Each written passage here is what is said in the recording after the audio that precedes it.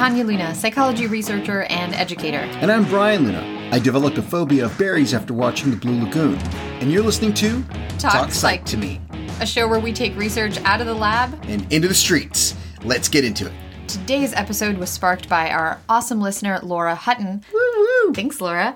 Instead of telling you what the topic will be, though, I'm going to play it for you. Okay.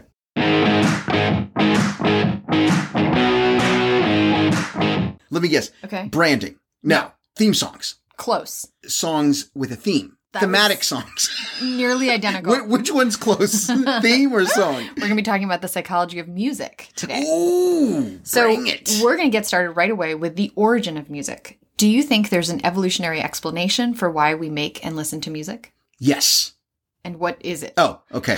See, closed-ended question. Yes. I would say it's what we always talk about tribalism and tribes and bringing tribes together, a la sports teams and things like that. So like all you have to do is hum a few bars of a particular college fight song and... Such as? Wait, did you just start a war? So there are a lot of theories out there. I'll summarize some of the most popular ones in the evolutionary psychology world. Of course, number one being from Charles Darwin, might have heard of him, who believed that we evolved with the ability to make music as a way to attract mates. I'm wondering if we can test this theory out. Can you attempt to attract me with some music right now? Oh, my love, my darling, yeah. I couldn't help but notice you're still wearing clothes. Yeah. Another theory, and this one was developed by anthropologist Edward Hagen and psychologist Gregory Bryant, is that music in humans is like howling in wolves. So this is very much like the Brian Luna theory. Yeah. It helps us identify our tribe and feel a sense of social cohesion. As a bonus, evolutionary musicologist Joseph Jordania suggested that particularly loud, synchronized, rhythmic sounds also serve to scare off predators. I'm going to put a kibosh on Jordania. Okay. When we sing, it attracts attract our two little predators. Yeah. Yeah, and then Ripley also sings along. She learned how to howl. Thank you, Allie. But I think the point that Jordania was making is that it's those hard rhythmic sounds. So if we were like stomping and clapping. Oh, okay. So making a lot of noise. I think he just wanted his name in some papers or something like that. Well, it worked. Yeah, because we're talking about it now. The other name that I will put out there is Steven Pinker, linguist, psychologist. He calls music auditory cheesecake, a random, delightful accident. It's like a byproduct of evolution versus being adaptive in and of itself. Interesting. Listeners, let us know on Instagram at TalkPsychToMePodcast or by email at talkpsychpodcast@gmail.com which theory you believe, or if you have one of your own, or Joseph Jordania, if you're listening, respond to Brian with your rebuttal. Bring it on, Jordania. Before we move on from the evolutionary psychology part, there's a fun chicken or the egg type of debate. What do you think came first? Music or dancing? Oh, music or dancing? Yeah. I don't think it's a chicken or the egg. You can't dance if you don't have music. How are you going to keep a rhythm? I guess I dance without music, but I have the music in my head. Yes, stop. It's already there. So you can't, because then you're just flailing. Because there's no rhythm. There's no, like, all of dancing. Could I just see a little bit? I know this is an auditory medium, but that's great. Brian currently is dancing without music. Listeners, please try it out. It looks like a lot of fun. But my point is that dancing enhances music and music enhances dancing. So I agree that they have this really beautiful relationship now, but I guess symbiotic, if you will. Yeah, but I guess even thinking about that question for me made me realize, wow, we wouldn't have dancing if we didn't have music. We would just have flailing. Yeah, we wouldn't have commercials if we didn't have music. You're saying we wouldn't sell anything? No. Everything would just be like, how'd you find that? What is that? Coke? K-O-K? Is that what I'm saying? Because without music, there's no jingles. There's no like thing getting in your craw. You'd have to like really, really get low down and dirty to sell stuff. Wow. But without music. Fascinating. A world without music. So of course, evolutionary psychology is purely speculative. Mm-hmm. It's a hard word. It's a good shot though.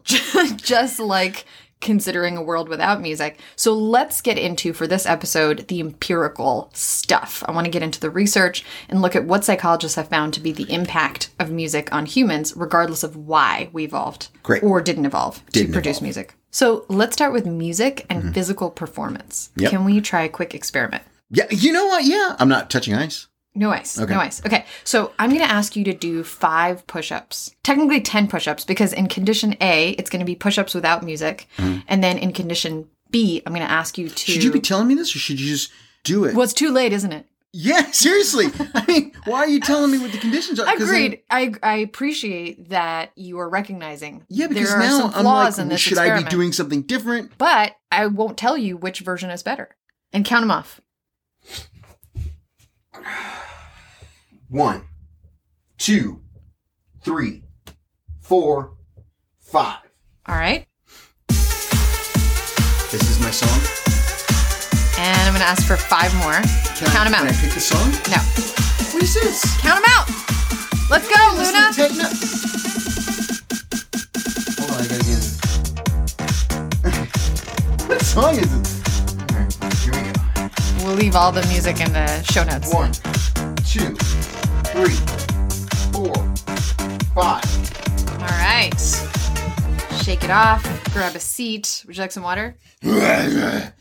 Bring it on. Yes, that's good.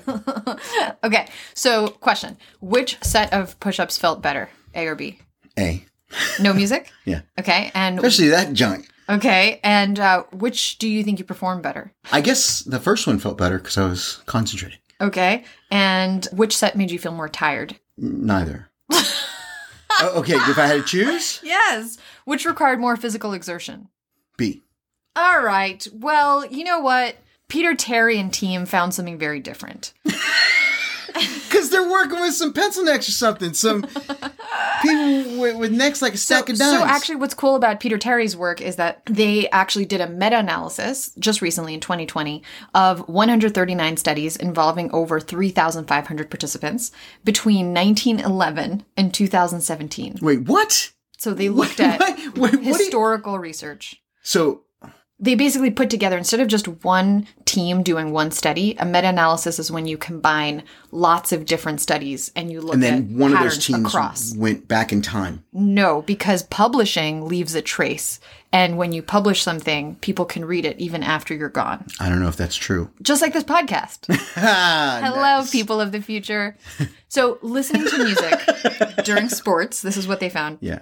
Has a small but significant effect on positive mood and performance, as well as leading to lower perceived exertion and more efficient oxygen consumption.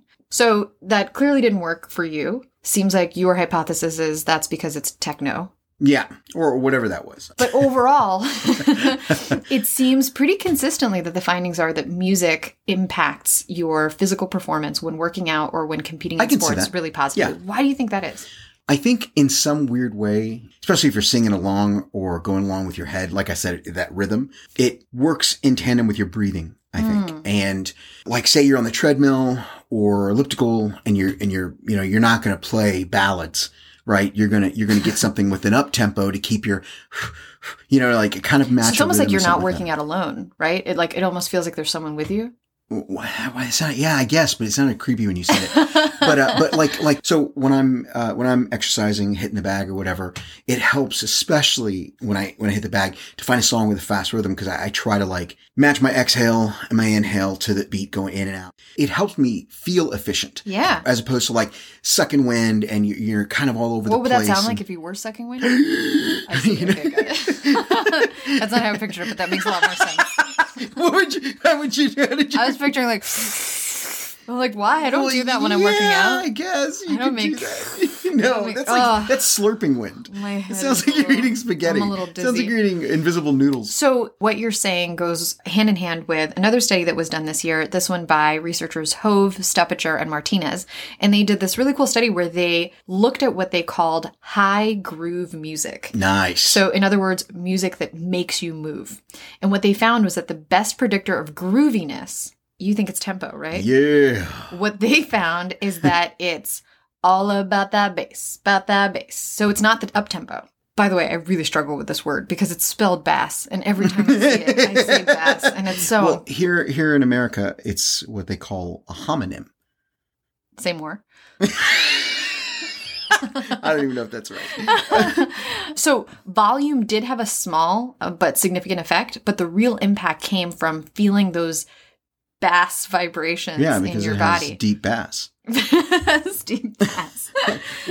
So I'm going to play for you a quick snippet of a hard bass, of a hard bass song. Tell me if it does it for you, okay? Can I have a sip of Dr. Pepper while you do that? Yeah, if you don't splash it all over with your dancing along. Oh, it's and listeners, let us know if it does it for you. Hard bass attack.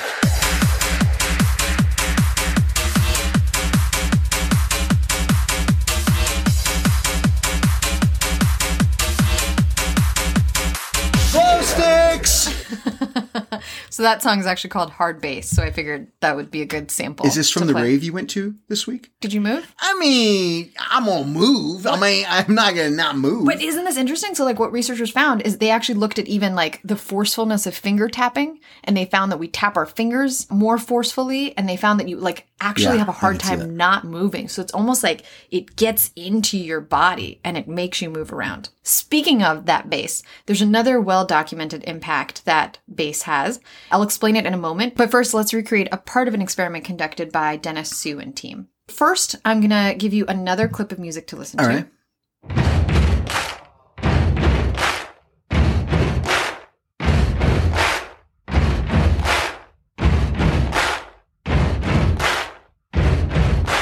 Buddy, you're a boy, make a big noise, playing in the street, gonna be a big man someday. You got mud on your face, you big disgrace.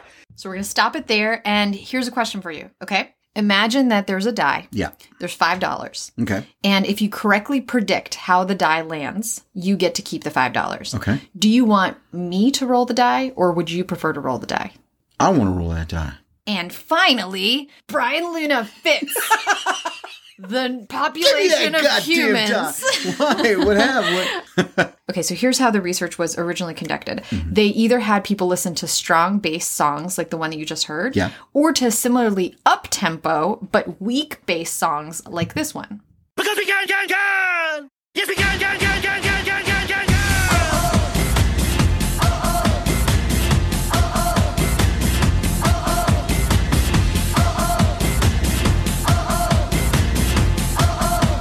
I'll stop it there. But notice how it's really up-tempo, so it's an exciting song, but it doesn't have that hard bass. So what they found is that people who listen to strong bass music were more likely to get pumped up with a feeling of power. Not only did they feel subjectively more powerful, they also acted more powerful. So for example, they chose to go first in a competition, and they chose to roll a die themselves rather than letting someone else roll it. It's a power tendency called illusory sense of control, which is what you exhibited. So confidence. It's not just confidence. It's a feeling of the ability to control your environment. That's essentially what power is. Right. Like So power confidence. is control. So this effect held regardless of lyrics and song familiarity, leading Hsu and team to conclude that music had a contagion effect. Their hypothesis is that music makes us mimic internally how the music sounds externally. Any idea how you could put this finding to good use? When I'm doing like physical activities, bring the bass or bring the bass. You know what I'm saying?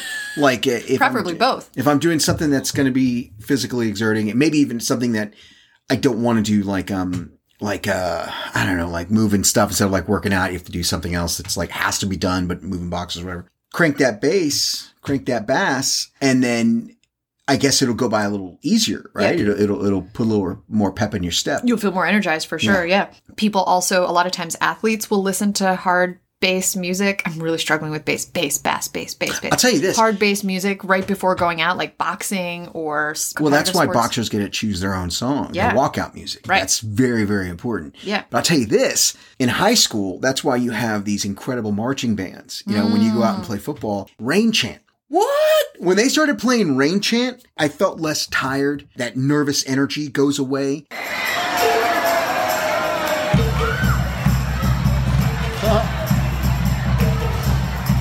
What?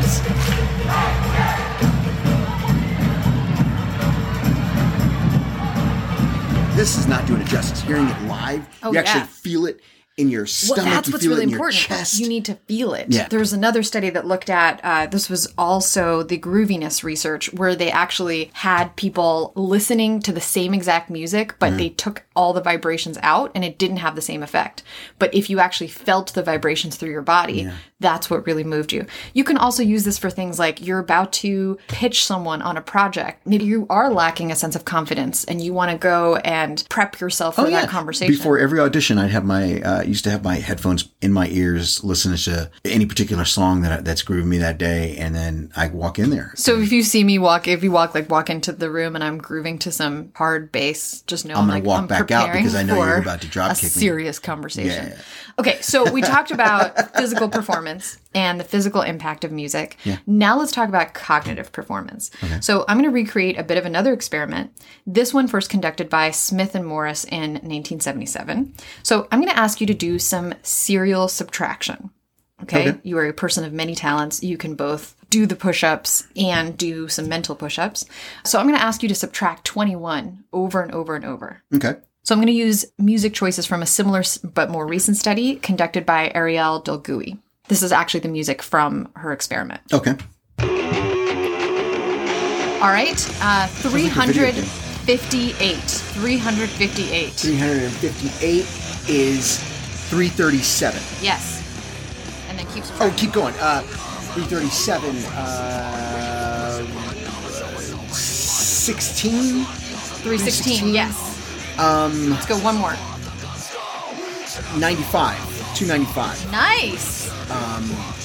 All right, you can stop there. And let's go for one other kind of song.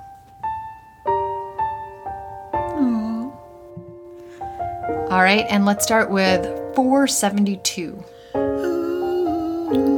472, subtraction, please. 41. No, 51. 251. 451. Yes. Would you say 471? Yeah, 472. 472. Okay. So 451. Yes. 30. 30. Yep. 430. 430. Yep. 19. 9. Yes, 409. 409, Yes. yeah. All right, correct. Sorry. Great, you can stop. And let's do one more with no music. The number is 543. 543 is 22. Yes. 522. 501. Yes. 489. 480. 480. Correct. All right, so overall, very well done. What do you think the researchers found? That you can't put the same people who did the push-ups doing the subtraction. It's a very special person. That's what I would say. They found What do you think this whole the show push-up- is just me sharing the unusual specimen that is Brian Luna with the world? Okay, so this is what they found. They found the heavy metal music was distracting. The other music was equally distracting.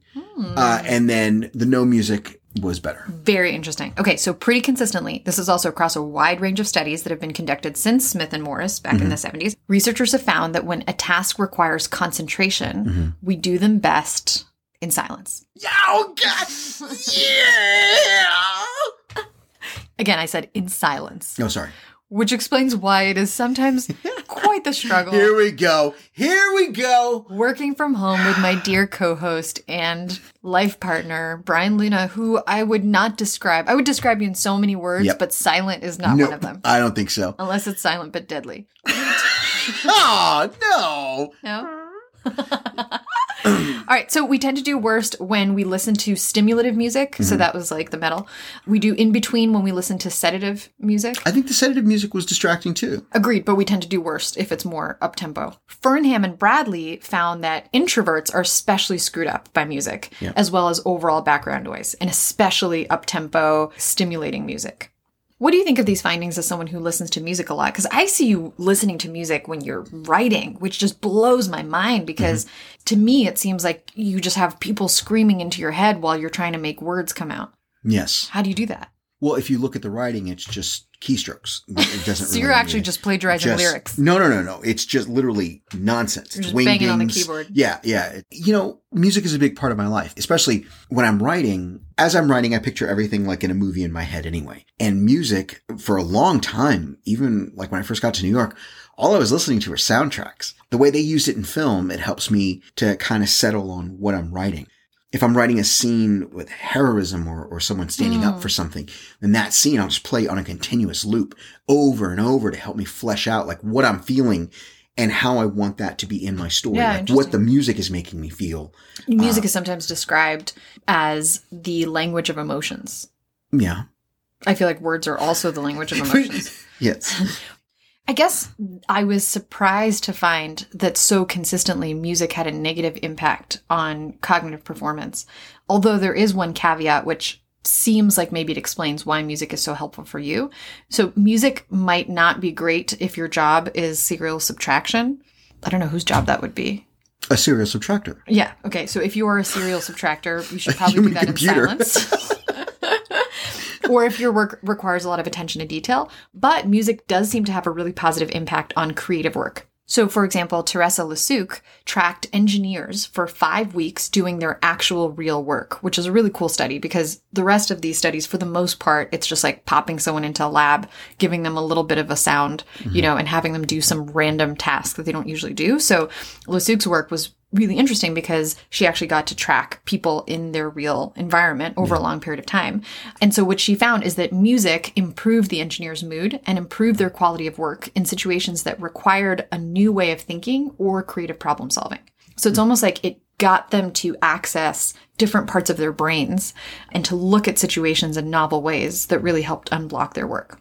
So one of my first jobs when I moved to New York was working in a stockroom at the Gap. But one of the rules in the stockroom was that no music was allowed. So what I did... This sounds like Footloose. But at the Gap, Footloose is no dancing. Okay. I guess you can listen to music. But, sort of like Footloose. Yeah, sort of like Footloose. And we did actually have dance-offs afterwards. But just silent? So Silent it was just the flailing? It was just the flailing. It was bananas, flail-offs. I actually had to go and pitch music to my managers. Whoa. I didn't have handouts for everybody because I was broke back then. So I made 2 handouts for the store managers of each side. You printed handouts? I printed handouts of my findings. So I show them this, and we were allowed then to have one radio in the stockroom, and it was like a big win for us. And I was like, wait a minute. So are you responsible for problems at the Gap? Because the research seems pretty consistent that with detail-oriented work, music leads to underperformance. Was it because people were so comfortable with their job that they no longer needed to pay close attention? We're not talking about detailed work specifically. So it's physical. Physical. There's a groove, there's a rhythm to what we did. So it wasn't like it was ever broken up. It was the same thing from the minute you walked in to the minute you left. For detailed work, listening to your preferred music actually leads to worse performance. Well, I can imagine. For mood, yeah, for positive affect, and for that boost of energy, listening to your favorite music makes all the difference. Yes. So when we did inventory, no music. I wouldn't allow any music because that's distracting. But, so then you were the Footloose. But I was the Footloose. Okay. I was John Lithgow in Footloose. But when we were doing regular work, I was the Kevin Bacon. Okay. Right? Oh. Yeah. All right. So that's my takeaway is know when to be the John Lithgow and when to be the Kevin Bacon. Kevin Bacon. Oh, there's one other thing I wanted to share about Lasuc's research, which is she realized that working while listening to music seems to actually be an acquired skill. So you actually have to get good at it. You have to train yourself to know how to do work while listening to music. Yeah. And the people that developed that skill then saw much bigger positive consequences in terms of mood and creativity kicking into place. So I thought that was interesting because I almost never listen to music these days. And so like you walked in on me this morning listening to music. Yes, Vivaldi. Made fun of me for it. Well, because I thought I woke up in the wrong house. No, I didn't call you pretentious. I just thought I walked into the wrong house. I thought I woke up in the wrong house again. Well, after doing some research for this show, I was like, you know what? Maybe let me start adding more music back into my life. As long as it's not that techno stuff. Speaking of mood, there's a lot of evidence that music is a great tool for improved affect and reduced anxiety. Researchers Knight and Ricard had participants do a presentation in front of strangers, and you and I like that kind of thing. Most normal people do not. And what they found is that participants who prepared for the presentation without music were more highly anxious. But participants who listened to music beforehand reported feeling less anxious, and they actually had lower blood pressure and a slower heart rate. Before performing, I would listen to music in the back. And before my solo show, my director, Leisha, had my playlist that she knew I was listening to and songs piping through as the intro music. So I was backstage listening to my favorite jams, hearing everybody come in. You used music so well because for a long time, researchers have debated what kind of music is actually best for relaxation and for improved mood. Stratton and Zanilowski found that it's all about your personal taste. Absolutely. So even death metal makes people happy and calm if they like death metal. So we know that music can have a positive impact on physical performance, on mood, on anxiety, on creativity. There's one final thing before we wrap up that I want to share with you from the field of music psychology. And that's the concept that researchers Harrison and Louis call skin orgasms. Yeah. So the technical term for this is frisson, which is a French term. It comes from the French word meaning to shiver, but it's most commonly described as getting chills. So I'm going to play for you a quick clip and see if you get any chills. It's going to be hard for you in the room. So it's interesting that you say that because one of the findings about frisson is that you're much more likely to feel it if you feel immersed in the music. Well, I usually frisson a lot easier with my eyes closed. Yeah. So whatever listeners and Brian, whatever you have to do to get your frisson on, please do so now. I'm going to play a short clip.